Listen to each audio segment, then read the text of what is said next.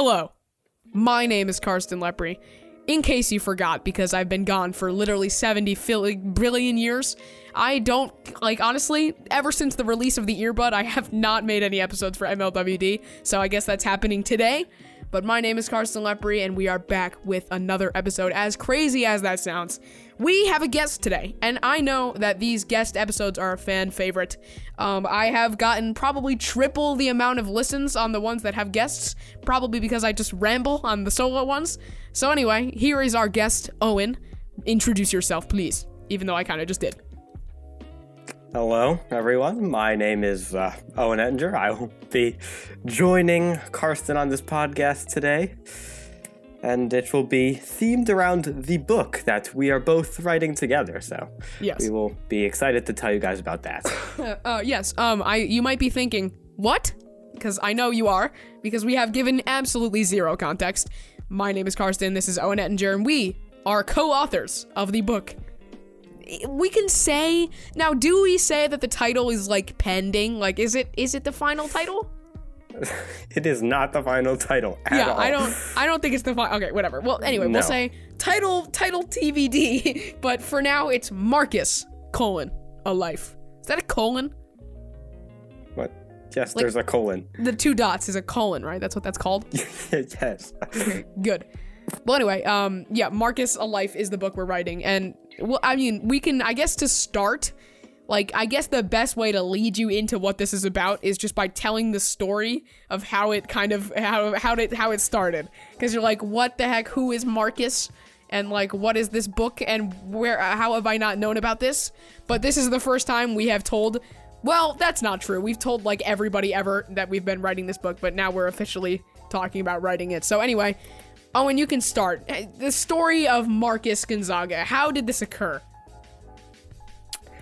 I actually was not present when Marcus Gonzaga was conceived, but I feel like you would do a better job describing it, because I kind of forgot that you took zero part in that, but anyway, me and good friend Max Z. Lee, we were at a football game for our town, and for whatever reason, we were taking terrible 0.5 flash pictures of each other and captioning them by talking into the microphone, and it just spat out words.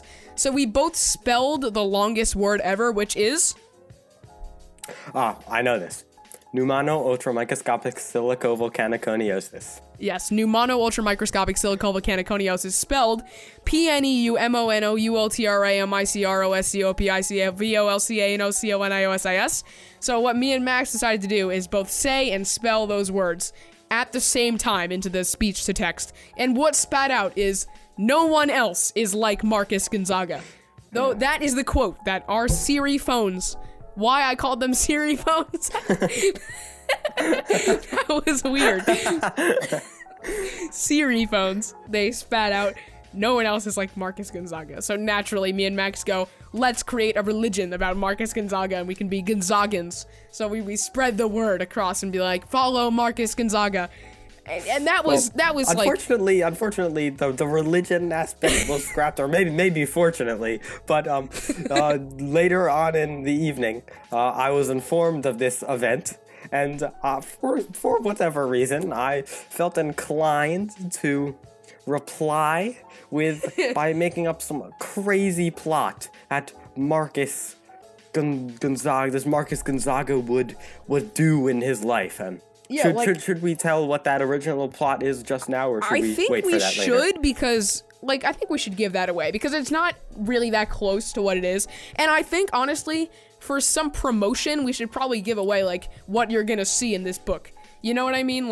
It's gonna be helpful. But yeah, we basically, I told him about Marcus Gonzaga, and he kind of goes Marcus Gonzaga sounds like the type of person who would invent Pfeffernusse and serve it on a silver platter to Ed. Would you like to explain what Pfeffernusse is for the listeners who do not know what Pfeffernusse is? Of course. Pfeffernusse is essentially a German spice cookie. Honestly, I have no idea how popular it is in Germany, actually, but probably it could not. Be wildly. It's probably, honestly, it's probably not very popular in Germany. I would guess mildly. Mildly. Yeah, it's just, so the origin story of how we, I would say me and Owen, our friendship, well, I guess since we're gonna be doing this the entire podcast episode, my nickname for him and his nickname for me is Sue. We go by Sue to each other, and we have for about a year, because one day in Spanish class, You do not need to explain this. You do not need to explain this.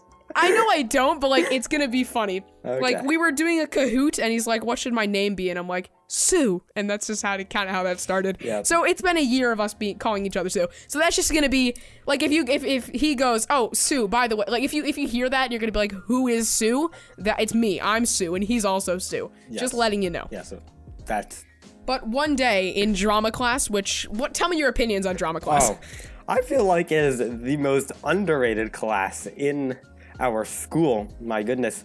Everyone always hates on the teacher, Mr. Allen. Well, it's actually just Mr. We'll call him Alan.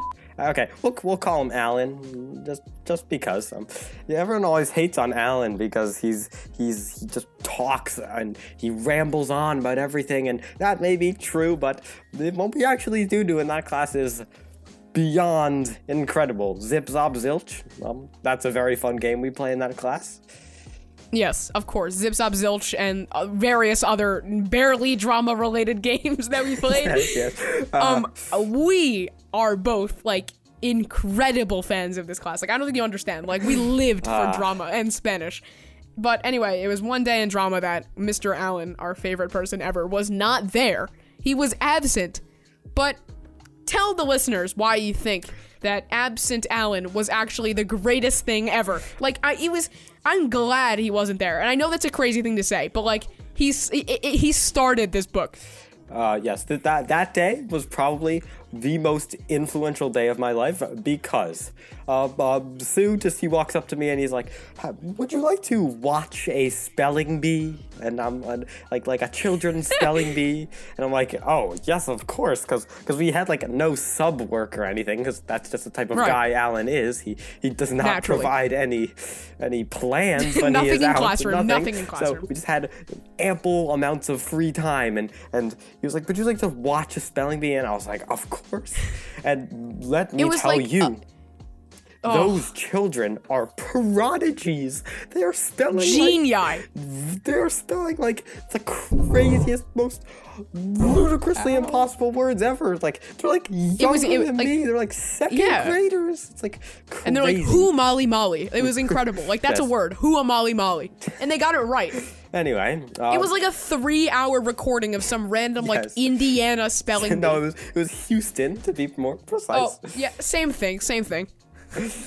Anyway, so yes, and then one of the words, the contestant number 10. I will never forget this. Yep. Contestant number 10. No, me either. His name was Sankalp Gautam. I'm sorry if I mispronounced that. I probably definitely totally butchered that, like 100%. He was in 7th grade, and the word he was given was pfeffernuss. And I, of course, know how to spell pfeffernuss, but when we heard that word, we were like, what on earth is a pfeffernuss?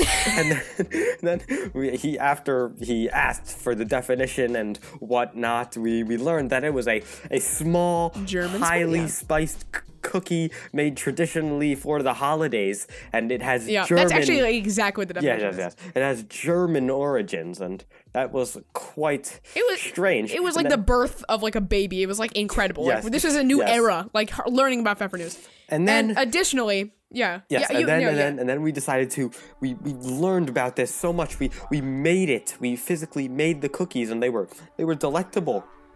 They were. It smelled terrible, and it took forever. We are most certainly not chefs at all. It was horrendous. We almost used oil that was like 14 years expired. Yes, it was quite the time, if you will.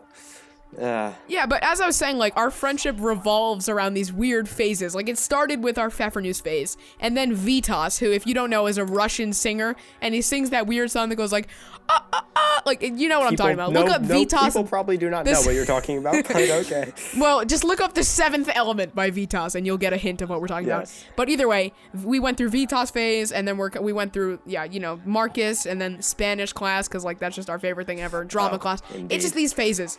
Oh, and additionally about Pfeffernuss, in that spelling bee, he asked for a sentence, and it was like, the aroma of Pfeffernuss reminded the old man of Christmas time, Yes. which was iconic. And then he Indeed. asked for alternate pronunciations, and they go, Pfeffernuss? Pfeffernuss. It was the same thing twice. We were was like literally very the same. confused, but anyway, I think we're rambling about this too much, and it's Yeah, but just it's helpful to know about these phases and Yes, how I'm calling him Sue and how Pfeffernuss started everything. But I barely got into how we text each other. So anyway, yeah. You said, and basically the entire book is revolves around these like phases and Yes. and like these like inside jokes, if you will, like that we have with each other. And that's why our whole life in school. Yeah, that's why the plot of this book is so ridiculous, but It goes on and on. It's crazy, Yes. and our life in school is filled with these strange jokes that we have that make zero sense to anyone else. Yes, So we kind of made that into a book. But either way, so your father is named Ed, and for some this reason brings up another story. But I Yes. promise I will not get in. I will promise I will not get into this one too much. But to make a long story short, last year our school had a career day where students' parents could come in and talk about their jobs and hopefully inspire the youth to pursue Of course. job. And my father opted to take Ed. Yes, Ed, his name is Edward Ettinger. But no one calls him that ever, because that's No. weird, so we Yes. call him Ed. It's just Ed. He opted to take this opportunity and come to my school, and I hyped up him so much. I like told the entire school, "Oh my goodness, my dad Ed is coming at career day," and before long, the entire school knew about Ed, and we all cheered for him when he came up on stage. And anyway, yep, that's why I call him not Dad or Father or something. I just call him Ed, which people find Pa. strange, but It's okay. It's kind of a weird thing now. I don't call my parents by their first names. Just in case you're that's only wondering. me. I'm I weird do not because of say that my career day." father, Chris. No, yeah, that's just him. But either way, yeah, the only reason I'm explaining that is because of this next part. So Owen goes, or Sue, Marcus Gonzaga sounds like the type of person who would invent Pfeffernuss and serve it to Ed on a silver platter. Ed would deem the Pfeffernuss blasphemy, which happened to be our favorite word at the time, and then move to Connecticut, which happens to be my least favorite state of all time. Mine too, If you don't mine know too. about this, I hate Connecticut. I-95 is terrible. It's called the Nutmeg State. It literally sucks. In my campaign speech for my student council presidency campaign, I literally included a minute segment about how much I hated Connecticut. But on the way there, Ed would realize that Connecticut is the nutmeg state, and Pfeffernuss has nutmeg in it, and since he hated the Pfeff, he therefore hates Connecticut. He would then go and thank Marcus Gonzaga for making him realize that Connecticut is a bad state. Marcus would then be inspired to make Pfeffernuss again for more people. Just so you know, literally zero of that is in our book, except for Pfeffernuss. And, we just got rid of that. That was just our very, literally, version negative 0.1 of our book. Like, this was when Yeah. it was conceived. It should be explained that, like, that is kind of we're reading this too because this is the inspiration, like, this is the brainstorming that led to the book, but it's not actually the plot of the book. It's kind of like, you know how, I don't know if this is very weird and obscure, but like before a lot of directors and writers write movies, they kind of like make backstories for their characters. So I think that's like what we were kind of doing there. We had the character of Marcus Gonzaga, we made him a little character trait portfolio and backstory, and then we put it into a book. Just to make this clear, our book is the genre, if you will, is a fictional biography. It's fiction. I think we just invented that genre, to be honest. But 100%. But it's basically what it is. It's the story of Marcus Gonzaga's entire life, but it's fictional. So hence fictional biography. That's just to get that out there to make sure you know what the book is about. Right. He's not real. We created him and we're just kind of giving him an interesting life. Where eventually you're going to come to the conclusion that no one else is like Marcus Gonzaga and that you should know him and you should praise him like we do. But anyway, continuing on with this text message sesh, he goes, he should also have a faithful pet, stick insect. Okay, and just for some backstory on stick insect. Yeah, explain that. This was the first day of school. and our science teacher had like Oh wait, pause. Oh. I should say, by the way, the first day of this book was the first day of school. Yes. So we're planning to try to finish it before the last day. Just saying, by the way. But keep going. Anyway, yeah. So our science teacher had this like fun first day activity, and it was, and one of the questions was like, what animal would you like to have as a pet or something? And there was like they were all so weird. Yeah, there was like sea otter, like tiger or something. I don't remember. They're not important. But one of them was stick insect. Not even stick bug. No. Just stick insect. We thought that was the funniest thing ever. So stick insect is sadly not in our book either, but that's the inspiration for why I said this, because it was on our minds in that. Yeah, it's kind of a funny story because we planned to have this like talking stick insect, and he was just going to be named Stick Insect and kind of give Marcus like advice, and eventually he would play a really key role in the later parts of the story. We will not go into detail. That would be a spoiler because we did keep that in. But we had, so something we're going to probably come back to later is we had a whole plot of this story. And then one day we kind of were talking and we go, you know what? I think there might be a couple plot holes in this. So we had so many.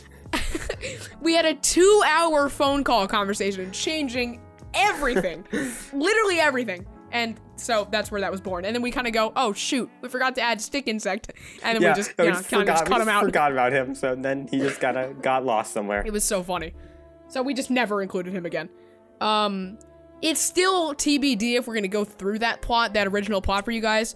I think what we'll do is we'll kind of read through it and kind of skip the parts that are still in it. We'll just kind of give you a segment of like rejects for the story. Oh yeah. That would be a grand old time. Oh, grand. Just grand. Like, basically, yeah, we'll get to this. But anyway, your text thing is, soon after, Marcus invents the popular holiday, or this is actually me now, Thanksgiving. He invents Thanksgiving is what I originally planned to do. As a way to thank Ed for giving him his honest opinions on Fef. He was then marked as a national hero, ran for class president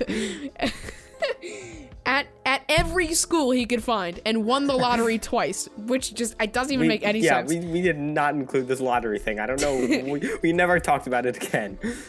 As for the class president, read to find out. Yep. Maybe it's still there. You never know. It might be still there. I don't know.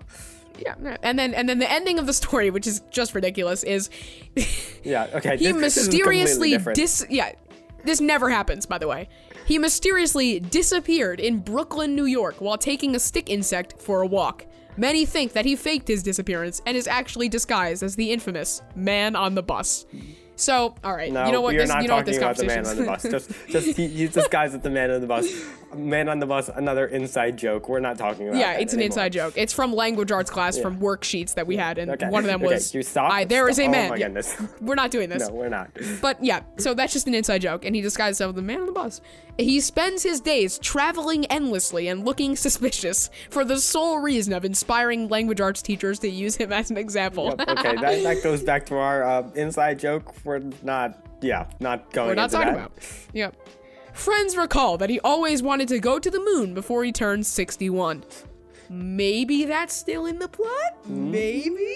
The 61 part? I don't know why that's relevant. I think we meant to say 51, and then we turned it into this whole crazy conspiracy. You're going too far. Yep. Yep, okay. Just know that. We don't need to, yeah. And then I kind of go, you know what? We should make this into a book. And you say, that would be incredibly interesting. Who would we show this amazing story to? And I said, I need help remembering all of the inside jokes. But we should probably show it to other Sue, who is Max. We also call him Sue, the one who came up with this with me. And Mrs. I, who I'm not going to say her actual name, but she is my homeroom teacher, and she's super funny and nice. And anyone else you can think of. And that was back in the day when we planned to show it to like 2 people. Yeah. we back in the day, we planned this book to be like, I don't know, 40 pages, and we were like, that's an funny absurd project. That's an absurd goal. But I'm just gonna tell you right now, ours is well over 100 pages right now, and we're not even close to halfway done. So yeah, it's gonna be rough. And then you say, Yes, I'll remind you of any you may miss for inside jokes. And we wrote like really long letters to each other for the end of school last year, and we plan to go to those for our inside jokes. And then I said, because this is when we actually started, like right about then in the timeline is when I made this infamous notes document. Oh my goodness, where I wrote down infamous. I wrote down this like outline for every single chapter and what would happen, and they were terrible. Oh my goodness. At some point, he like goes into a coma. Like it just, I don't even know where that came into the story. Yeah. And so I was like, okay, give me 2 good names for Marcus's parents. To which he responded, Nephili and Celavis. Nephili, I have no idea where that came from, but it sounds like Egyptian. She does not exist anymore. We changed. I'll tell you now that we changed her name, but I'm not gonna say what we changed it to. Yeah, we changed her name. Celavis though. So Nephili is not Marcus's mom. No. Celavis though, he's still there. He's still there. He still is his father. Yeah, Celavis is the dad. Yeah. The mom? Nah, you have to read when it comes out. And I said, it makes total sense that parents with the names of Nephili and Celavis would birth a child and name it Marcus. Yes, because that's so... Thought that was funny. Yes. So I said, I think we should name the book Marcus A Life, and the first chapter should be Early Life, which is so basic and terrible. So generic, and I said so. I think I said so, right? Yeah, you said that is too generic. Do it in a Google Doc or something and share it with me. Like we weren't gonna do it in a doc. Like what else? Yeah. How else would we write a whole book? Yeah, I don't know. Just handwrite it. Yeah, for real. Okay, well that's the text. That's the text thing. So yeah, there you go. That's how we started this book, which it has evolved. I mean, it has 100% grown to more than we ever thought it would be. You can go into more detail. How I'm gonna ask you this question, Sue. Okay. How do you think our expectations have changed from day one to right now? Oh. I mean, I already said this was just gonna be like a small, like little project for us. We were like putting out the goal of like, I don't know, 40 pages. Maybe that was like ambitious. And we're like, we can finish this in 2 weeks. Yeah, we were like, we set our goal to be the end of the school year. But I don't even know if we'll be able to reach that. I don't even know we can do that. Yeah, I don't know that. That's a little far-fetched, to be honest. But yes. We wrote 12 pages on the first day, and then that made me think, maybe this is gonna be pretty big, and yeah, that's when we're like, hold up, if we have gotten absolutely nowhere with 12 pages, this is gonna take a long time. Like, we originally planned for like, how many was it? Like 19 chapters. And they were gonna be. I think now we're at like 25. Yeah, there was gonna be like 19 pretty short chapters, and now we have like 25 insanely long chapters. The chapters are so long; they're like 20 pages each, which is like too much. So we might think of breaking them into more chapters, even. But I don't know. That's still to be determined. We have to do that, yeah. Yeah. But the summary of the book right now is, this is a fictional biography on Marcus Gonzaga. It is the story of the many feats and inventions one ordinary man created. As Marcus grows, his dreams follow. In this fictional biography, the reader will see Marcus's origin story and the points in his life that led him to being a national household name across the nation. Yes, so that was interesting. That's a good... Yeah. Like, why, can you explain that to me? Like, yeah. I feel like, it originally, this is based highly off of that original, like, horrible notes that he had. Like, it was mainly on the, like, inventing Thanksgiving, being class president, national hero, Pfeffer News. Like, just kind of being this guy who was like this crazy national presence. Kind of, and when I was envisioning day one, is that this story was going to be how this guy just named Marcus kind of decided, I want to make my life interesting, and just did these crazy, unrealistic things until he was like a household name. Like, that's kind of what the thing is. But let's talk about, in comparison to that, what do you think the true summary, if that's even a good word, of the book is now? Like, what do you think the book is about? We wrote this summary on the very first day when we had that horrible plan that we changed so much. I think definitely now, if I were to change that, And we will change it. That actually brings up a point that we should change it, but I would focus it less on like his I feel like we need to definitely say somewhere how like the book takes crazy twists and turns, because it does. Oh my goodness, the ending of the book we plan to be so crazy and redonkulous that we have to it's gonna be insane. I'm just telling you now, it's gonna be insane. And we're gonna try to make it like as comprehensible as possible. We will make it comprehensible. It's complicated. But we're gonna make it like try to like as good as possible, but try not to overcomplicate it. We still have to figure a bunch of things out related to that. I can help you out. I can help you out a little bit. I think what I'm thinking of saying here is that like well, first of all, it's important to just say what we think this book is about, because we're talking about a book and you have zero idea what it is. All you know is about Marcus Gonzaga. But for what I would think is that like it's kind of this boy who grows up just in a normal, completely ordinary life, but life is throwing these curveballs at him constantly until he is placed in a position where he just doesn't even know what to do anymore. So he kind of uses all of his like trauma almost and like all of the problems in his life to kind of be like, I need to cope with this by exploring the world. Like that's kind of his goal. He kind of just wants to explore the world, and by doing that he runs into all of these opportunities and people, and it's kind of just the story of his young adult years just a man against the world is basically what it's about, I would say. I completely agree with that. That's a good summary. Because like there's a lot of times when we reflect on that in the book too. Like it kind of just goes back to that main theme that he's just, he's just a man with the world, and he's kind of just going around. It's great. There are some incredible cameos in this book. I'm not gonna lie, it's fantastic. Inspired by people in real life. We have an obscenely long acknowledgements page. And it's still growing. I think it'll be funny. I'm gonna list them all out, but I'm gonna bleep it in the podcast so you don't hear it. Oh, that will be so funny. So our best cameo probably is who is like a very good friend of Marcus, and then we have who plays the role of in the book, and then there's also that's a good one. Can you think of any more? What are some of the good cameos? Oh, definitely. We have a lot of them are inspired off of like in our real life. We have like, I mean, yeah, he's oh, of course,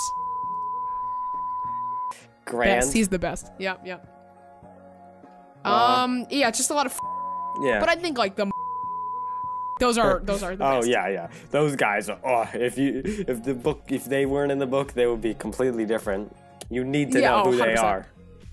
I'm honestly feel bad that you don't know who we're talking about. This is it's so good. Oh man, like he literally in this story, and that's gonna be bleeped too, because that's a good. Well, actually, we kind of said something about that, but anyway, anyway, that's what we think this book is about, and I think I just wanted to. That was in my notes, is to tell you what we genuinely think this book is gonna be about. So I think a fun little activity is to read the first paragraph. What do you think? Ooh.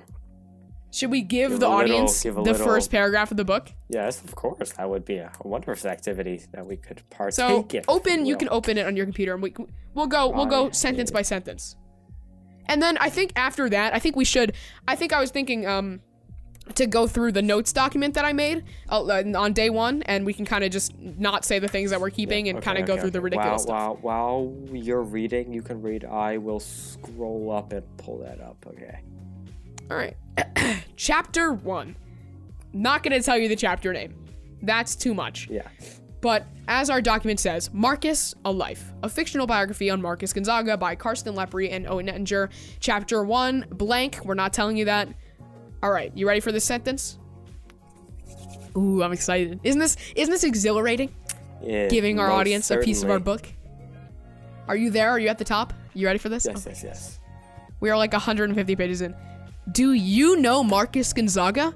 For a while, most people of the world's population would respond with a definite no. You may say the second sentence. We're alternating? I feel like that's really weird. It'll be kind of funny. No. Okay, fine. All right, restart. We'll start that over. However, on October 18th, 1981, which just so happens to be Alaska Day, a child, Marcus Susan Gonzaga, was born. A remarkable child. A child who would one day become a household name across the planet. The lucky parents who were given the honor of having this boy?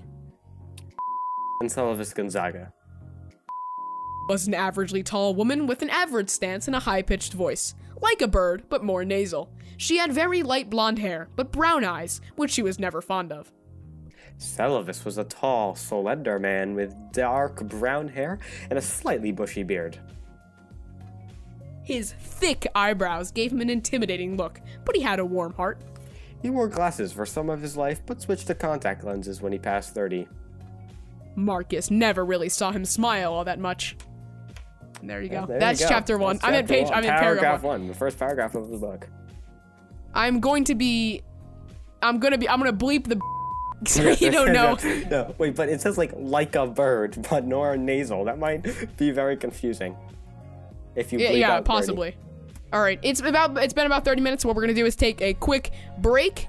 So you can hear if there even is a sponsored ad. I don't remember if I have those. I think I do. Then you can hear that. But we'll be back in a minute. So I will see you in a little bit.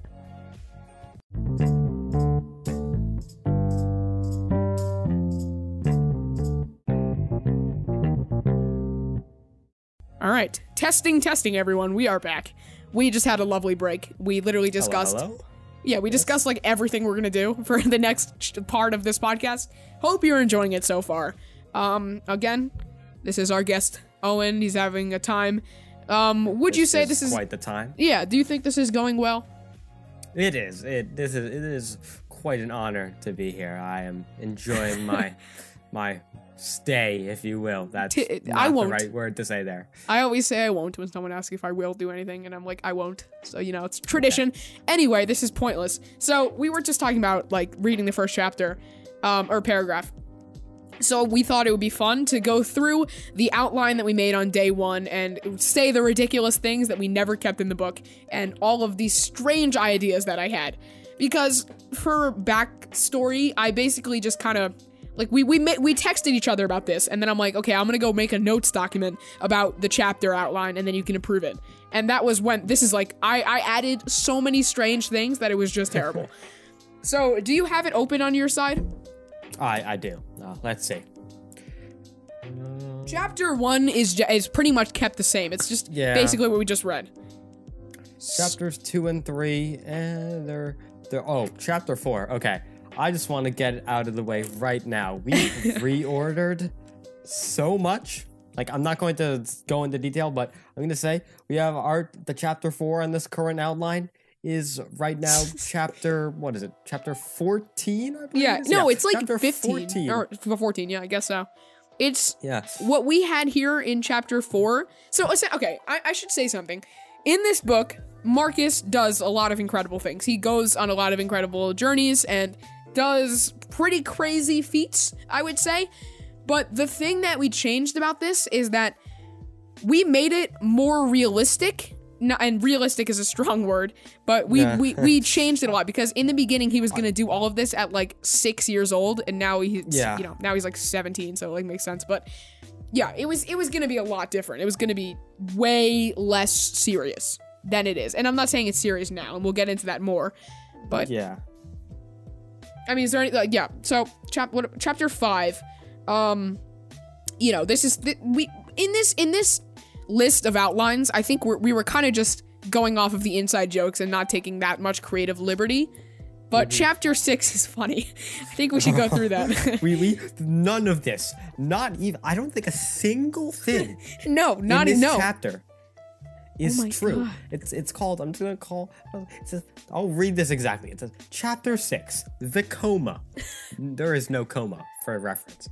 Marcus immediately wants to and gets in his car to the nearest investor to find the nearest investor to convince them. Halfway through his journey, he realizes he is 14 and cannot drive. That makes no sense. How could he be halfway through his journey and realize this? That's complete bah. He gets Literally into bah a humbug. major accident Major. and is in a coma for 4 years. Yeah, it must have caused big damage, and that was that was actually a clue. But if you catch on to that, good for you. Okay, no one will catch on to that, but okay. Literally major damage. And then what happens here? You say the plot line pauses until the next chapter begins when he is 18. Yeah, essentially, he was going to be in that coma for 4 years and wake up when he's 18. And do you want to know why I did that? Do you want to know why?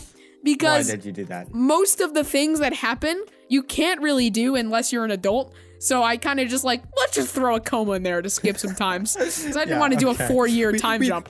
We had no college, nothing in here. Like, I don't know why. Well, we have a college now, I'm just going to say. But we did not have him going to college originally, which was just ridiculous. I don't know why that happened. We just did not do that.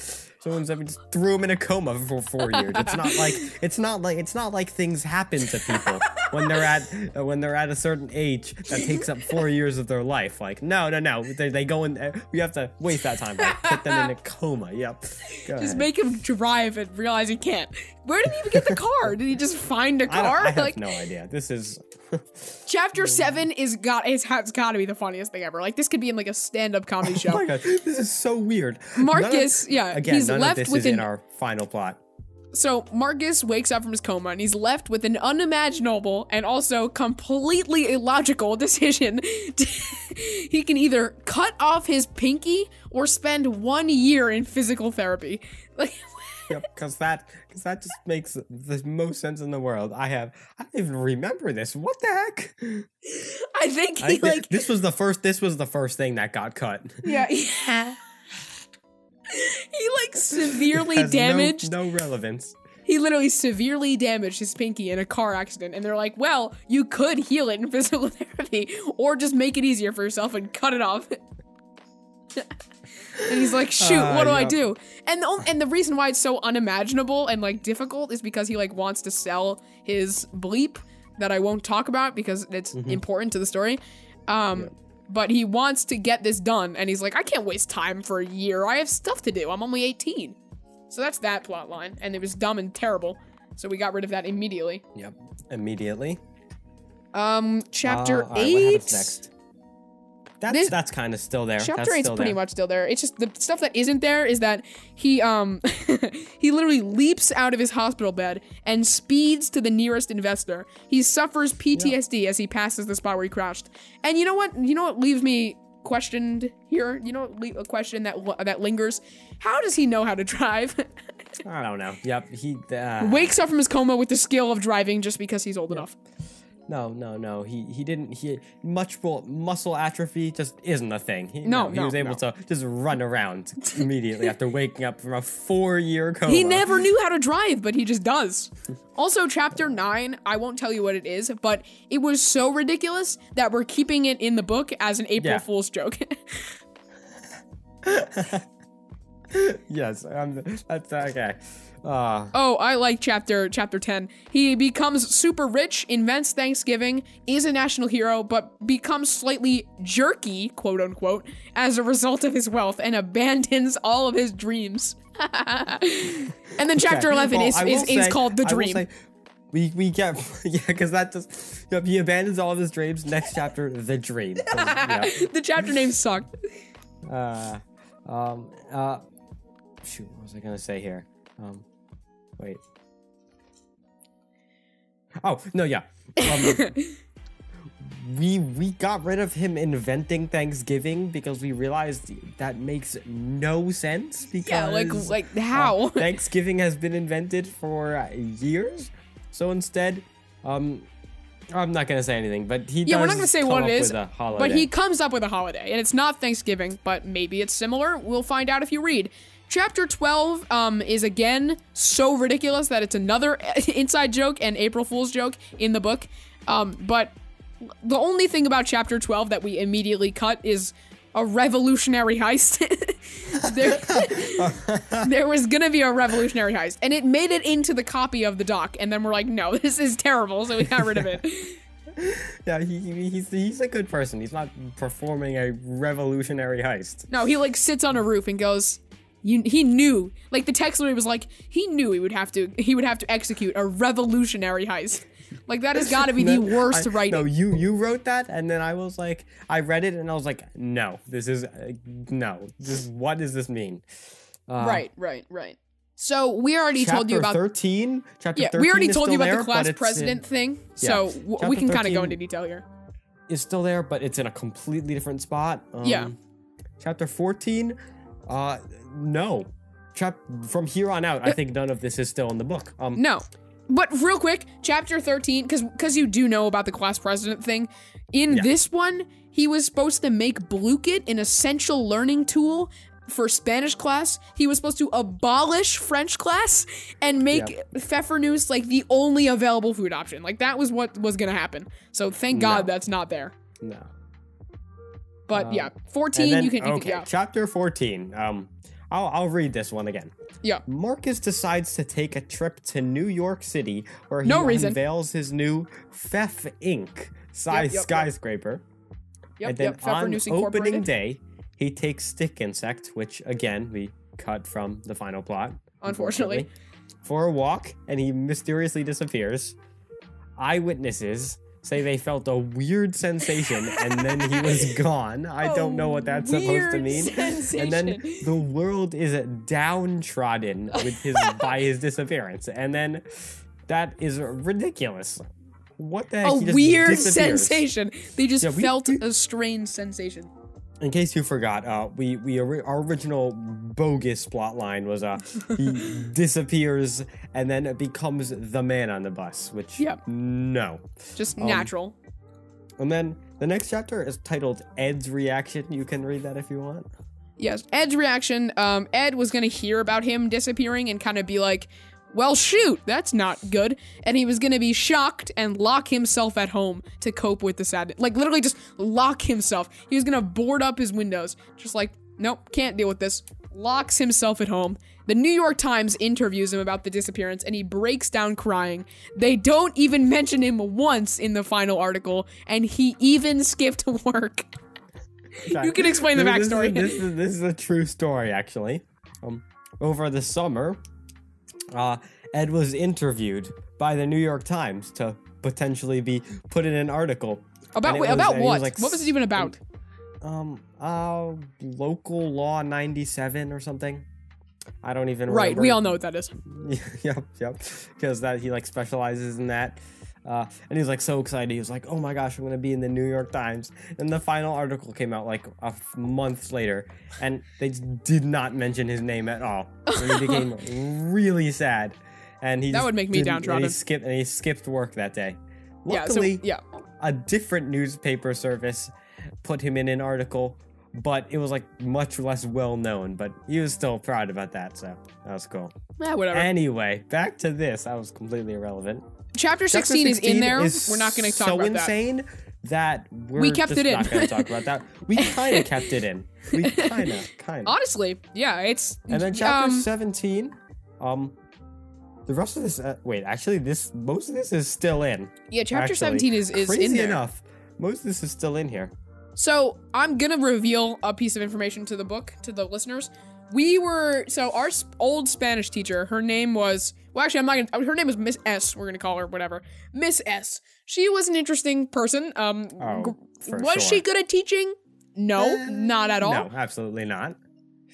But we wanted to make her like a supporting, almost main character in this book that would contribute to the ending drastically. We cut that immediately because she left the school. due to her questionable teaching methods, she left the school this year, and out of no way to contact her to ask her if this was okay. We put her in the book. We unfortunately had to cut her and replaced her character with and who we will bleep, by the way. Yes, you will not know. But the idea is that we ended up replacing her. I just wanted to say that because it was really funny and ridiculous. Yeah. Chapter 18 is in there. Chapter 18 continued. Don't know why we did that. Yeah, okay. Chapter 19. Oh, this is funny. Yeah, we should say this. Chapter 19. So it was basically the afterword, but still in the book, like about like what happened to Marcus after all of this. So the first bullet, nobody knows what happened to Marcus. Yep, the chapter explaining what happened to him, nobody knows. Not a person knows. No one knows. But apparently he was remembered as one who was class president. Bleep and bleep and bleep, because those are all bullet points that are still in the book. But it's it's kind of going across going about what he's remembered for. Gonzaga University was created. That's not going to be in the book. We both know well that that's not going to be in the book. Don't know why we said that. I think it's just because it's the last name. We're like, Gonzaga University was after him. There are many theories about his fate, and some think he used his hypnotizing skills to lure Miss S away and send Ed to a happier place so Marcus could live on the down low. Wait, what? Don't even know what that is. I don't even know what that is. Yeah, I don't know what that bullet is. Like, lure her away with his hypnotizing skills. Yeah, because he just has hypnotizing skills. For the record, he does not have hypnotizing skills. But that does remind me. He does something earlier in the book where he hypnotizes an entire bakery and like lures them away. So I guess that's a callback to that, but that doesn't happen anymore. We scrapped that from the book too. So he doesn't actually do that either. They say he lurks in the shadows as the man on the bus, which we talked about earlier. A mysterious man who rides buses all day. The world is certainly changed by Marcus. We're not going to say this because that's literally going to be like this is going to be like the final sentence. So we're going to keep that because this is pretty iconic. Maybe, like, you know what I'm talking about? Like, I think that's going to be pretty good. Yeah. Okay. All right. Actually, I'll say it, but I'll add so many audio filters that you literally won't be able to make out a single word. Okay, you do that.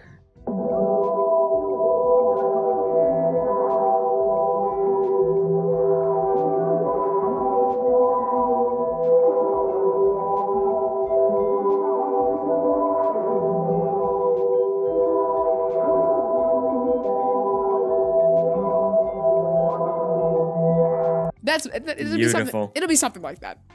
So anyway, as you can clearly see, that is the most ridiculous thing ever. We were just sissy babies writing a terrible book back then. Thank God it changed. Thank God. Atlanta. Yes. Oh my God. It was terrible. It was terrible. So I guess the thing to say is, let's talk about how much it changed. Tell me in your opinion how much it changed from back then. Because I think it's pretty drastic.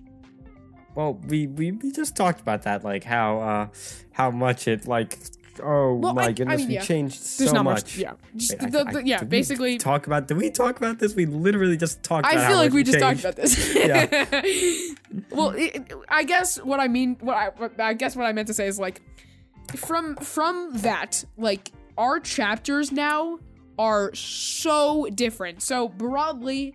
Like, what I'm meaning to say is, like, from a plotline perspective of Marcus Gonzaga, like, Marcus Alive, from, like, the actual book, like, how do you think our perspectives on what we were gonna write changed from then? Like, do you think we were gonna, like, and, okay, this is so confusing, but what I was planning to talk about here is, like, the genre and kind of writing style of the book, like, if it's serious or funny, and, like, how do you think we were planning to write that book on day one? Like, you know what I mean? That brings up an interesting point.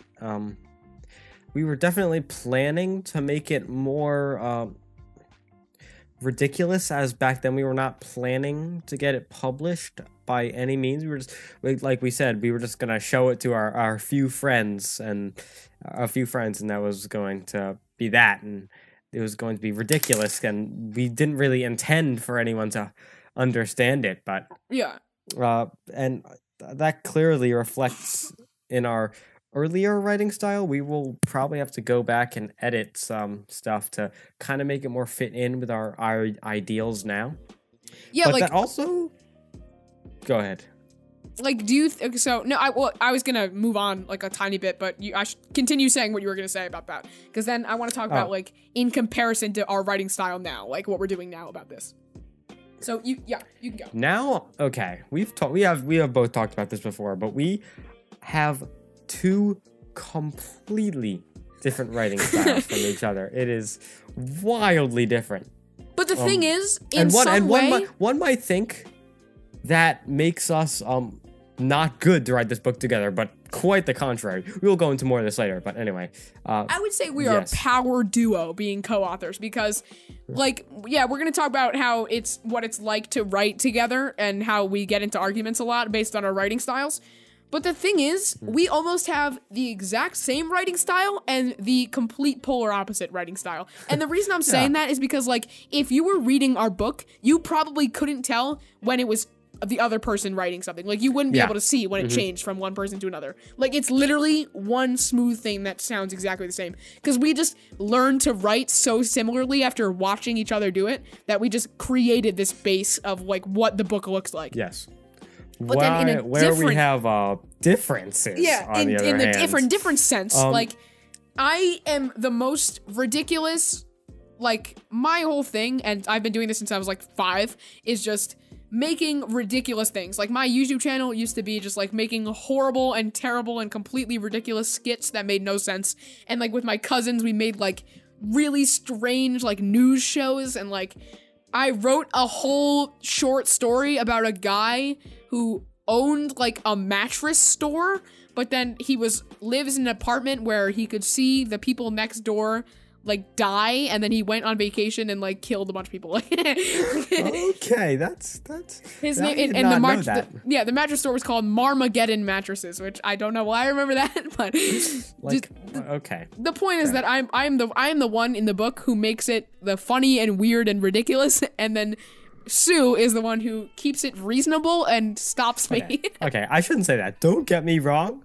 Both of us write incredibly ridiculously at times. Oh, 100%, 100%. If someone were to look at some stuff that I write half the time, they would be like, what the heck? This is the most confusing, ridiculous thing ever. But compared to Sue, I am like... What's a good He's like metaphor Shakespeare. to use He's here? sort of like Shakespeare compared, and I'm like Roald Dahl. Like, oh my goodness. Yes.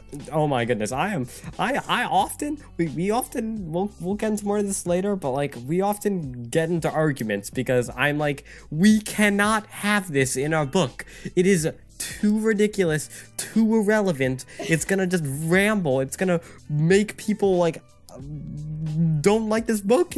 And he just like adds it anyway. So I think the thing is, I think a good way to put it is that I like to include if I see an opportunity to make like a really obscure or niche connection to something, I'm going to do it. Like, I'm gonna make like this really obscure reference because of what something sounds like, and then you're gonna be like, no one's gonna pick up on that, but I like insist. Precisely. Like, I don't want to give away one instance, but there is a popular Christmas movie that I referenced vigorously. I'm still mad about this. And I am insisting on putting it in our book, but Sue over here is being the Scrooge and saying no. But it's gonna be there. When you read this book, it will be there. Okay. I'm making that promise. But yeah, like, it's just, I'll see something and be like, oh, we should make a reference to, like, the Teletubbies there. And be like, no. And then it's just that's kind of how our dynamic goes. I make it so irrelevant in some places that it just makes zero sense. And then you're the one that's like, no, this just makes our book seem stupid. And then eventually I'll agree. That also leads into the next thing we were gonna plan to talk about. How, like, the parts that we enjoy writing, and we'll get into some specifics, but generally, I'll say generally first. Generally, I would most definitely prefer to edit writing. I don't know, to compare to writing like new material, and I think Sue is the opposite.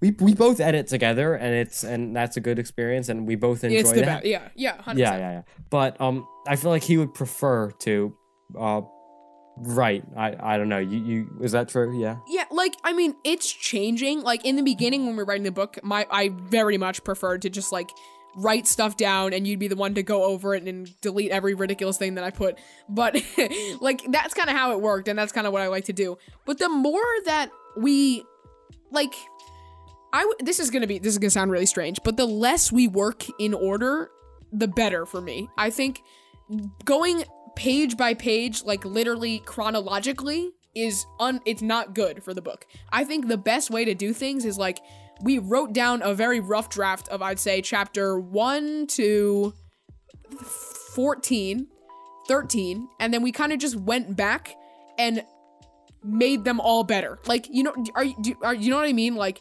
we had a draft, but instead of keep going forward, we went back and added more to make it better for the stuff that we already wrote. And that, in my opinion, is the best way to write, and that's what I like the most. And I think that's the most fun, is going back and being like, nope, that's ridiculous. So it's like almost editing, but in a bigger sense. Like, I like revising stuff. Like, I think that's, and changing things and going back and laughing at the horrible things that we wrote. Most certainly.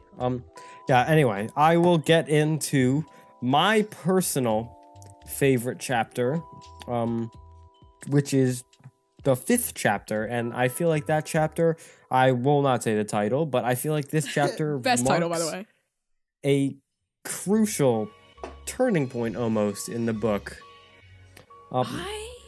Yeah, would you care to explain?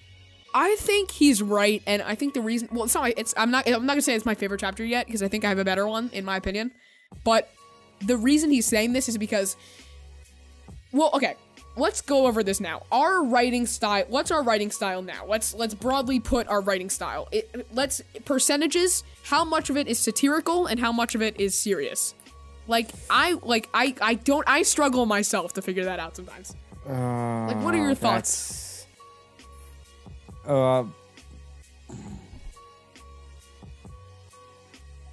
Honestly, I'd say it's pretty even. Yeah. Right now, I'd say it's 50-50. I think back it's 50-50. when we first started, it completely it was about 90-10. Like, it was like the first 3 chapters, there was one section, I'm gonna bleep this out just so he can be on the same page as me. The spelling bee was probably, and the cult thing was probably the only ridiculous thing that we had in the first chapters. Everything else was serious, like just completely just generic, just getting to know the book. And I think we kind of kept a lot of that in. It's just an introductory preamble to what we're about to write. Actually, that brings up the point why I like chapter 5 so much. Because I feel like when you first read the book, you expect it to be normal. It's like a realistic fiction. It's like realistic fiction, like a story of someone's life. And then you can definitely tell that from the first 3 chapters, because they are pretty expectable. Like, he has a typical life in the first 3 chapters, and then once we get up to chapter 5, that it's still kind of typical, which is good. I think we shouldn't just completely switch from serious to fantasy redonkulousness. In chapter 5, it's a turning point in the story. It evolved from normal stuff, and then chapter 5, it starts to get insane, and you're like, hold on, like, it evolves slowly into this just crazy, funny, ridiculous book, and it's just the best thing ever. And it's fun to read, and it's fun to write, and I think, like, it's the reason chapter 5, like, okay, so here's how I'm gonna agree with you. I think for, like, universally for the book, chapter 5 is the best chapter. But in writing, my favorite chapter is a different chapter. But, like, that chapter is the most significant, because it's the point in the book that marks. I honestly wouldn't say it's my favorite, like, content-wise either. Me too. It is that's what I'm saying. It's in my heart, it's my favorite. Most significant. It's the most significant. And it was the most fun to write.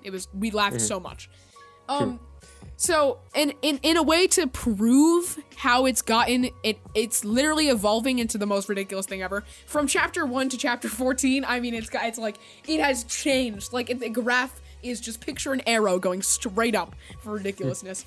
And, Sue, I have to ask you an important question. Go to the book. Are you okay with me releasing the titles of chapter 4 and 14 to prove that?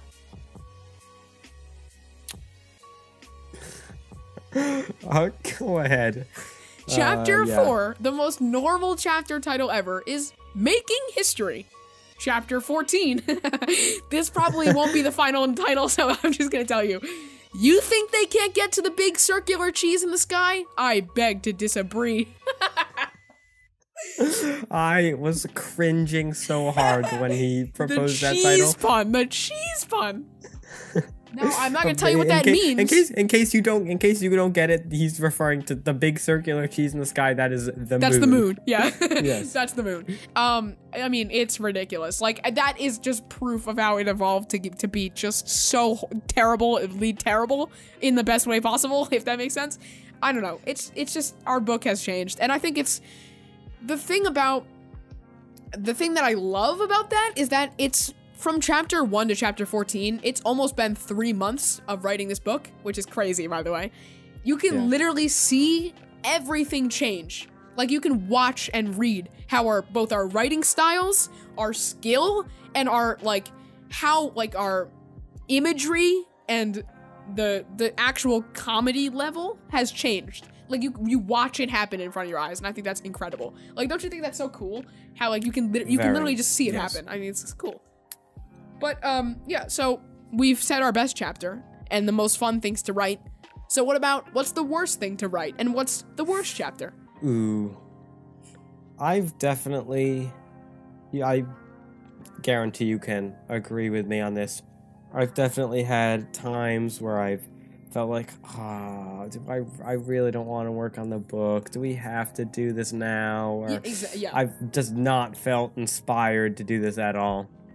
Yeah, And because there's some parts that I just don't want to write, because we know exactly where we want to take this book. So, like, if we're really close to a cool part, I'm just like, oh, great, I don't want to write this like boring part, and that does unfortunately affect how I write. So, yeah, sometimes the most healthy thing in a negative way.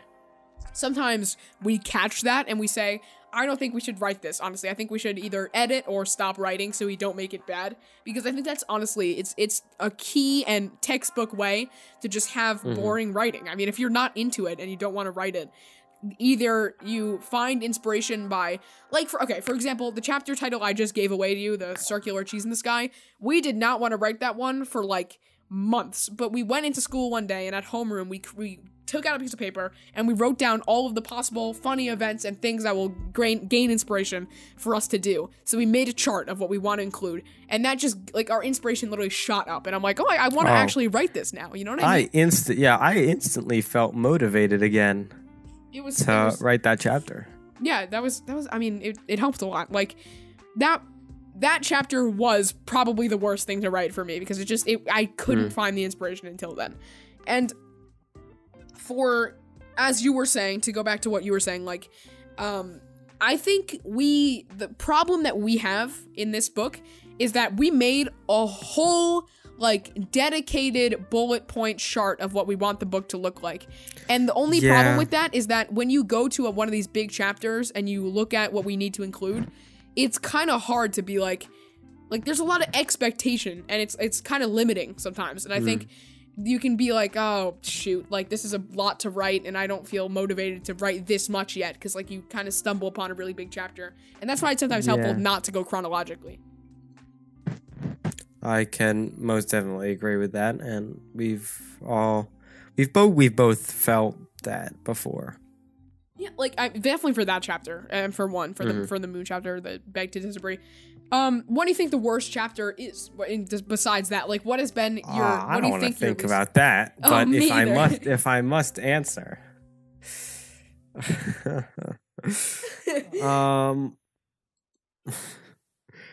you might not like this, but I'm going to say chapter 6. Yeah, I was gonna say the same. I think it's chapter 6, by the way, to give you context. I'm not gonna tell you what it is, but it's basically a shift of what the writing style is, just as it's a rarity in the book based on the plot. It's a little delve into a different atmosphere. I'll tell you that. I don't know. I agree. Either that or chapter 2, just because chapter 2 doesn't have that much spark into it, I think. Yeah, chapter 2 is pretty boring, but I'm proud of the writing we did in chapter 2. That's why I think chapter 6 we rushed it. We definitely have to. It's funny though. It's definitely it's the more satirical. Funny, but... Like there is something to do with signs that particularly is hilarious. Oh yes, signs of all things. Yes, you might be wildly confused, but. So we've gotten into all this stuff, and now I think we've talked about the comedy part of the book. So what do you think? Let's go into more detail about what it's like to write together, and how sometimes it's difficult, sometimes it's helpful, and our arguing and stuff like that. Because we briefly talked about it, but I think we should get into detail. Our arguing, I will admit that when we began, the arguing was less. We were on the same page because we knew more what we were doing. We knew that we were serious. Like we said, we were serious in the beginning, so there was no need for me to have to deal with his ridiculousness quite yet. I'm sorry for saying that. No offense. Also, in those times, it was like the honeymoon phase. Like, we just started writing the book, and we're like, oh my god, I'm so excited. Like, it was like the beginning of a new thing that we were just passionate about. We wrote 12 pages in the first day. That would take us, like, a week. That's 15% of our book. That's kind of crazy. Of what we have right now. Oh my god, I don't even believe that. But yeah, like, in that beginning, wait, that's not true at all. No, I don't think it's true. That's not true. Wait, my math is horribly wrong. I secretly had a suspicion, but I just kind of went with it. I'm like, there's no way that's true. Yeah, wait, it's way lower than that. It is way. Wait, let me calculate what 15% of 150 is. I think it's 10. No, it is. No, it's like hold on, it's like 30. Hold on, wait. All right, no, it's not. Why are we doing this? It's 22.5. So like, well, that's not terrible. I mean, it's close. Wait, really? That? Yeah, like, I don't know. 15% of our book is like 25 pages, almost. I don't know. So far, I mean, we're not even halfway there yet. So. No, it's gonna be like 300 pages. But like in the beginning of writing our book, it was a lot easier, I think. And now that there's more plot lines going on and way more. Okay, I'm gonna ask you a question. Do you personally think that because of the things that, like, okay, so we have on the top of our book, just in the title, we've added these comments of things to include, and like we think about random things that happen in our life, and we go, oh, we should include that in our book. Do you think that makes it more overwhelming? The comments specifically? Like, okay, so I'll tell you this. Like, I'm gonna bleep it, but like the. Or like including the, like, you know what I mean? Like, we're gonna have to start doing that somewhere, and it gets kind of overwhelming to be like, oh shoot, we're gonna have to start that soon. You know what I mean? Like just writing the book and then realizing, oh, we have to kind of take this plot line that we decided earlier, and we can, like, it's limits what the creativity of like what we're actually just doing. You know what I mean? Like, can you back me up on that? Yeah, I think I get what you're saying. I feel I feel more inclined to say that the reason we argue is due more to the fact that I don't know, the whole comedy thing. But I'm not saying it's the reason we argue. I'm just asking, like, don't you think these things that we've spelled out to write this book, and all of these plot lines that we've told ourselves we need to include, or we have to start here at this time in the book, do you think that can kind of lower the motivation to write freely? Like, do you know what I mean by that? Yes. Okay, now I get what you're trying to say. That's interesting, actually, because I feel like if we did not have a skeleton for this book, it would go off the rails completely. That's true. So there's an opposite side to that. But I do feel like there is some negatives to having spent hours planning exactly how this book is going to go. Don't get me wrong here. We still improvise every single day that we write. The problem is, when we made these bullet charts, we tried to make it as broad as possible so our creativity could kind of lead the way. But I think the problem was that we ended up making it too specific. Like, we went into too much detail about what we wanted at that exact moment that it became, like, just literally just a guideline and just filling in the blanks. You know what I mean? Like, that's what it felt like for a little bit of time. And I think if that's one thing I would change if we did it again, is to just be more broad with what we wanted and let our creativity take the lead in the journey. You know what I mean? Like, that was a weird metaphor, but yeah.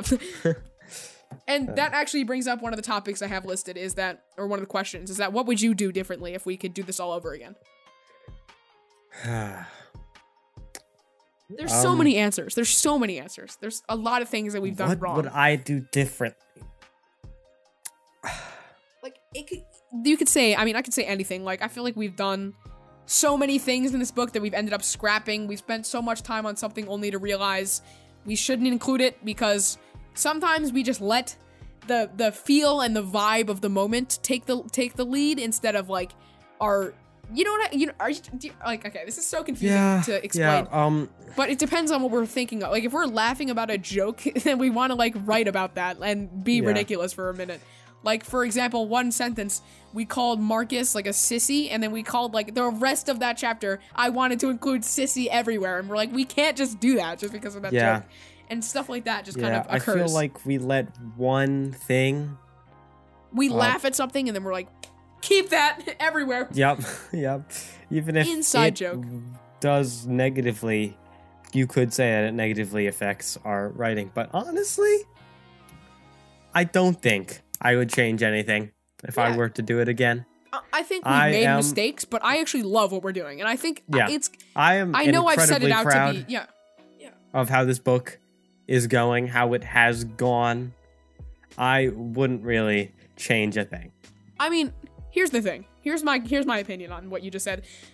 I know I just set it out to seem like it's problematic in a lot of ways, but if we never, I know this is cliche, but if we never did that, and if we never went through all of these stupid arguments and, like, terrible parts of the book, it would only be weaker than it already is. If we never had that terrible notes guideline, we would never have decided to change the plot and make it how good it is today. Because personally, I think our plot change is incredible. I'm pretty sure the ending of the book is really good. And I'm so glad. Not to brag, but it's good. No, it's good. You should read it when it comes out. It's 100%. It's got an ending for sure. But in a way, like, I'm glad that we did terribly in the beginning, because it only made it good in the end. And like, I wouldn't change anything. And I know there's a lot that could have been different, but I think that even that sissy thing, even that it was bad for our book, it was so funny, and like, I was crying about that. Like, I thought it was hilarious. So like, I don't know. It's all the journey that counts, and it's the writing of our book that makes it fun. Like, we are weird people in every single way, and like, we laugh every time we write the book about something stupid every time. And I don't know, it's just, that's what makes it fun. Like, that's what makes it strong, and it adds to the way we write, honestly. I think that's just our style. Don't you? Like, yeah, you agree with that? Of course, that is, I wouldn't put it any other way. That's perfect. All right. Well, now it's gotten to this time of the podcast where we've you know the book well enough. We've told you everything there is to know. So I'm gonna ask you. I wouldn't say that, but okay. Well, true. But I'm gonna ask you some deep questions about our book, and we can kind of just go through them, and I'll give my opinions on my own questions. Honestly. All right, let's go. I mean, this one's an obvious one, but I just want you to give your opinion. Like, we have started this book, and I know the answer is going to be yes, because mine is too, but think about the counter, is if we had the opportunity to just not, if there was an alternate timeline where we weren't writing this book, would you choose not to do it? And would it be better if we didn't do it? Like, you know what I mean? Like, would our lives be better if we didn't? Would I choose not to do it? Wait, I'm confused. If you had another chance, would you still write this book? Would you still go back and go through this very time-consuming thing to write this book, is what I'm trying to ask. Of course. I mean, like, yeah, I would too. I mean, that's the answer. That's why I said it's obvious. But the only reason I was thinking about that is because, like, do you ever feel like that this is never, like, it's not going to go anywhere? Like, we're spending all this time on it just for nothing? Like, have you ever felt that writing this book? Yes. I mean, so have I. Sue, honestly, the chances of our book, quote unquote, taking off. Yeah, exactly. 0. Are next to nothing. And that's not what I care about either. I don't care about that precisely. Like, what's that saying? It's not about the destination. It's about the journey. Yeah. And that's what I feel about for like my YouTube. Like, I don't care if it doesn't get views. Like, I just do it for fun. And obviously the answer is going to be yes for that question, but I just wanted to get into the conversation where people come up to me and be like, you're like, my YouTube people say, it's not going to get views. Or even for our book, people have said like, it's not going to get published. And I'd be like, yeah, maybe it won't, but I don't care. And I just wanted to address that. You know what I mean? Like, that wasn't an obvious question, but just for the answer. We will try to get it obviously. published. I still try in my YouTube. We'll try to promote it. We'll do what we can. But if I don't care if it doesn't. then I'm happy. We can still give it. We can still sell it to people. My parents will think it's good. My friends will probably like it, and my siblings will think it's good, maybe. And I can just show it to my teachers, and that's fine. That's good enough for me. Maybe I'll post it online, and if anyone wants to read it, they can. But yeah. Next question. Okay. Oh, that's the wrong doc. Have you, I don't know how to word this. All right, whatever. Let's do this one. Have you ever wanted to just give up on the book? Like, have you ever just thought of has there ever been a point in the writing journey that you've been like, maybe we shouldn't do this? Oh, not like that. I have had times where I've been like, oh shoot, I'm like, I feel like we need to change what we're doing because in the long term, this isn't working. It's less of I've never wanted to stop, but I've been scared that we were going to. That's I know that's like the best way to describe that, honestly. The thing is, it's not about I've wanted to give up, but there have been times where I've looked at what we're doing and being like, I think the path that we're taking needs to be changed, or else it's gonna end in that. It's gonna end in us wanting to give up. Which is what you basically, I'm just reiterating what you just said, but I agree with that. And I remember we had one conversation after we're talking about publishing it, and we said do you think, we were talking about if we thought our book was even good enough, and we had this thought should we even do this? I remember we had a brief conversation about our book is not good enough. We're 8th graders. We don't write well enough, but in some way, I honestly think we're writing fine. I think we're writing good enough. Yeah. And I'm not bragging. I just think we're writing good. We all need a pat on the back. I'll give I you a looked pat at our on the book back and being right now. I'm proud of that writing. Yeah, pat yourself on the back. Yeah. Right there. There you go. Yeah. Good job, Sal. I think we write good sometimes. Yeah. I look at our book and be like, that's written well. I like that. It's nice to give ourselves some praise. What do you think we touched on this, but I basically said what I thought our biggest problem is, but what do you think our biggest problem in our writing is? What is the thing that is holding us back the most? Our biggest problem? I don't like thinking negatively, honestly, but it's just it's an interesting perspective on what we're doing that probably isn't the best it could be. I know, and obviously we touched upon this many times, but I don't know, what do you think in our writing has affected how pure it could, how just normal it could be the most? Do you know what I mean? I'm just trying to word this. It's very difficult. Yeah. Instead of just writing a book, what have we done that made it more complicated? Because I feel we've done that a lot. I feel I don't think this is a negative, but I feel I will completely understand that other people will look at our book and be like, this is horrible. It makes no sense. Because but honestly, I don't care. I think if you don't think this is good, that's fine. This type of writing is not for everyone, but exactly, it's funny, it's satirical. For the people that are, I think it will be good. Yeah, I think our book gets a few chuckles out of the average human. I think it's funny. I think it's pretty funny. I think people will laugh, and some people will be like, "This is the dumbest thing I've ever read." If you expect my child to read this, you're basically a sinner. That's what people will probably say. There will probably be Karens who will say stuff like that. That's a little far, but okay. Yeah.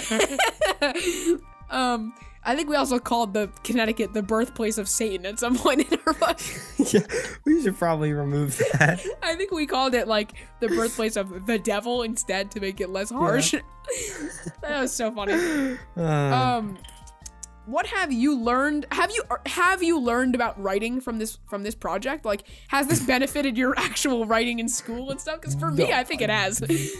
20-fold. Oh my goodness. Like, oh my god. Like, I swear I write essays. You told that. Yeah. I remember you telling this to me. But we were writing an essay in school, and I remember you being like, "Oh my goodness!" I got all my ideas down like so quickly. I was like knew it exactly what I wanted to say, and I have completely felt that too. Like my writing has I feel like just by practicing. Yeah, we're practicing for hours a day. It's a good example of like how if you practice something for a while, perfect. Then precisely like that's right. It's actually right. Though. And if you practice something, you will get better at it.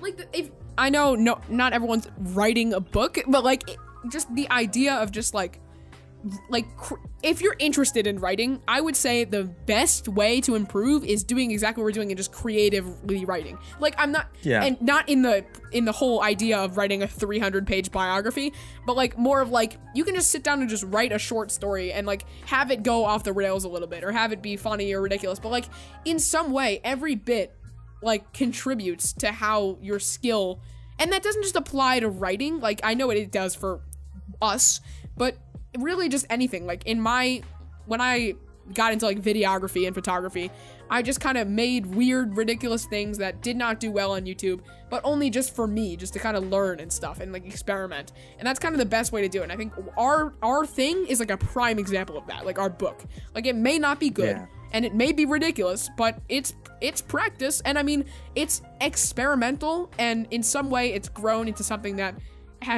it's a little bit more of an experiment now. I mean, in the beginning it was, and now we were like, you know what, this is working. I think we should keep going, and it's kind of been like that. How long do you think this is actually gonna take us, realistically? Realistically, I do not think we will be able to finish. Probably this summer. Yeah. We definitely, I mean, it's going to take a while. It's going to take way longer than I originally thought. Coming into this, I was like, we could do this in 2 months. It's going to be 40 pages, and then it grew. Yeah, for sure. So so people may not realize how difficult it is to actually write a book. So do you want to go into detail about how it's actually very difficult? Like, it's definitely not what I ever thought it was ever going to be. It's way more, and editing is something else. Yeah, I have an incredible amount of what am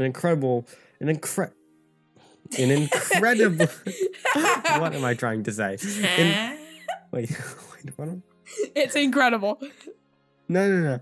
Oh, yes, okay.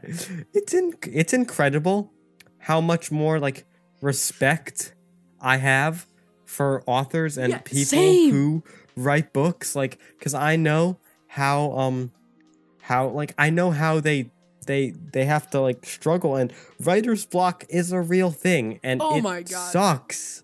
It's awful to deal with.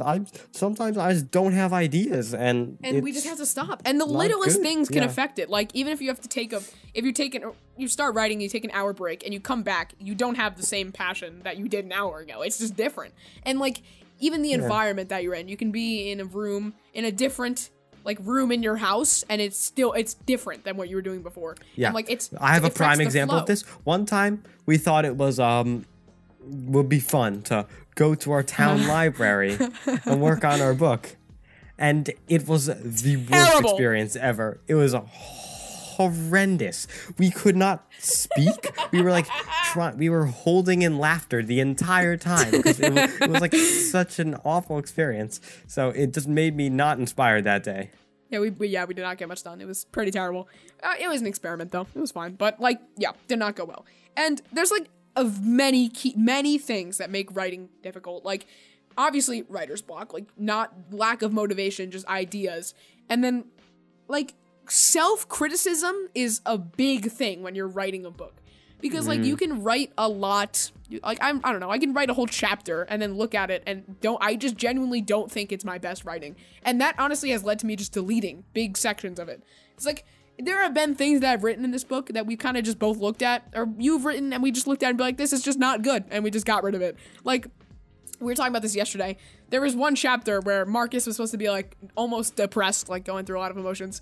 And don't mean to throw you under the bus, but he wrote, Marcus felt every emotion under the sun. It was like such a bad sentence. Yeah, I mean, you might think of that sentence and it'd be like, that's not a bad sentence, but you don't know the context. It was in a horrible spot. It was like hilariously funnily bad, if that makes sense. It was terrible. It was funny though, but sometimes it's okay to do that, but it's just, it's a process. Like, it's not just typing. Like, it's not just writing words. You write something and then you change it like 7 times, and like everything you do is eventually gonna be changed probably. Like the amount of like ideas that we have that have been scrapped last minute is like astronomical. Like, we've had all of these bullets and some of them were like, we can't do that, and that's fine, and we just get rid of it. Like stick insect, that never happened. One thing we try to think about though is that if we're just like, I don't really want to do this now, so just like wrap it up like quickly, we'll be like, no, we have to think of the better. We have to think of our book and how if we be lazy now, like how that will affect us later. So exactly. We try not to let that affect us. Yeah. We think of the future. Think that what we do now will affect what we have to do later. So yeah, like a lot of times, like, oh my god, I don't want to write this. Let's just like finish this and then we'll log off for the night. And then I'll be like, no, we're not doing that. Think of how it won't look as good. We could do better, and so let's do better. Like, let's just, it could be done better, and let's always take the route that is going to be guaranteed to probably be fresher, because like coming back to it in another mindset has been one of the most helpful things. Like the moon thing, like we started writing about this, the cheese chapter, and I'm like, you know what? I don't think we can do this. And then we talked about how we could probably do it in different ways, and it helped a lot. You know what I mean? Like, just the new mindset has been one of the biggest things I've learned. Yeah, for sure. All right, any other questions? Yeah, are you ever afraid to change things, like very big changes in the book? Like, do you ever have an attachment to something we've written and be like, oh my god, I don't want to get rid of that, but I know we should? Like, I think that's a big thing for me. For you, I can definitely say that is a big thing. For me, though, I would say less. But yeah, there have been parts where I've been like, it pains me, but we need to get rid of that. Yeah, I mean, it's hard, especially for me, because I write these ridiculous things that I'm like, no, we have to keep it, it's funny. And then you're like, no, and then sometimes I'll learn to realize that it's kind of ridiculous. But alright, so what's the moral of the story here is that we are writing a book, and it's a lot more difficult than it seems, and this is kind of a deep delve. If you've ever wondered what it's like, this is pretty much what it's like. It's not that hard. It's not that easy. Just completely flips our message around that we were trying to convey.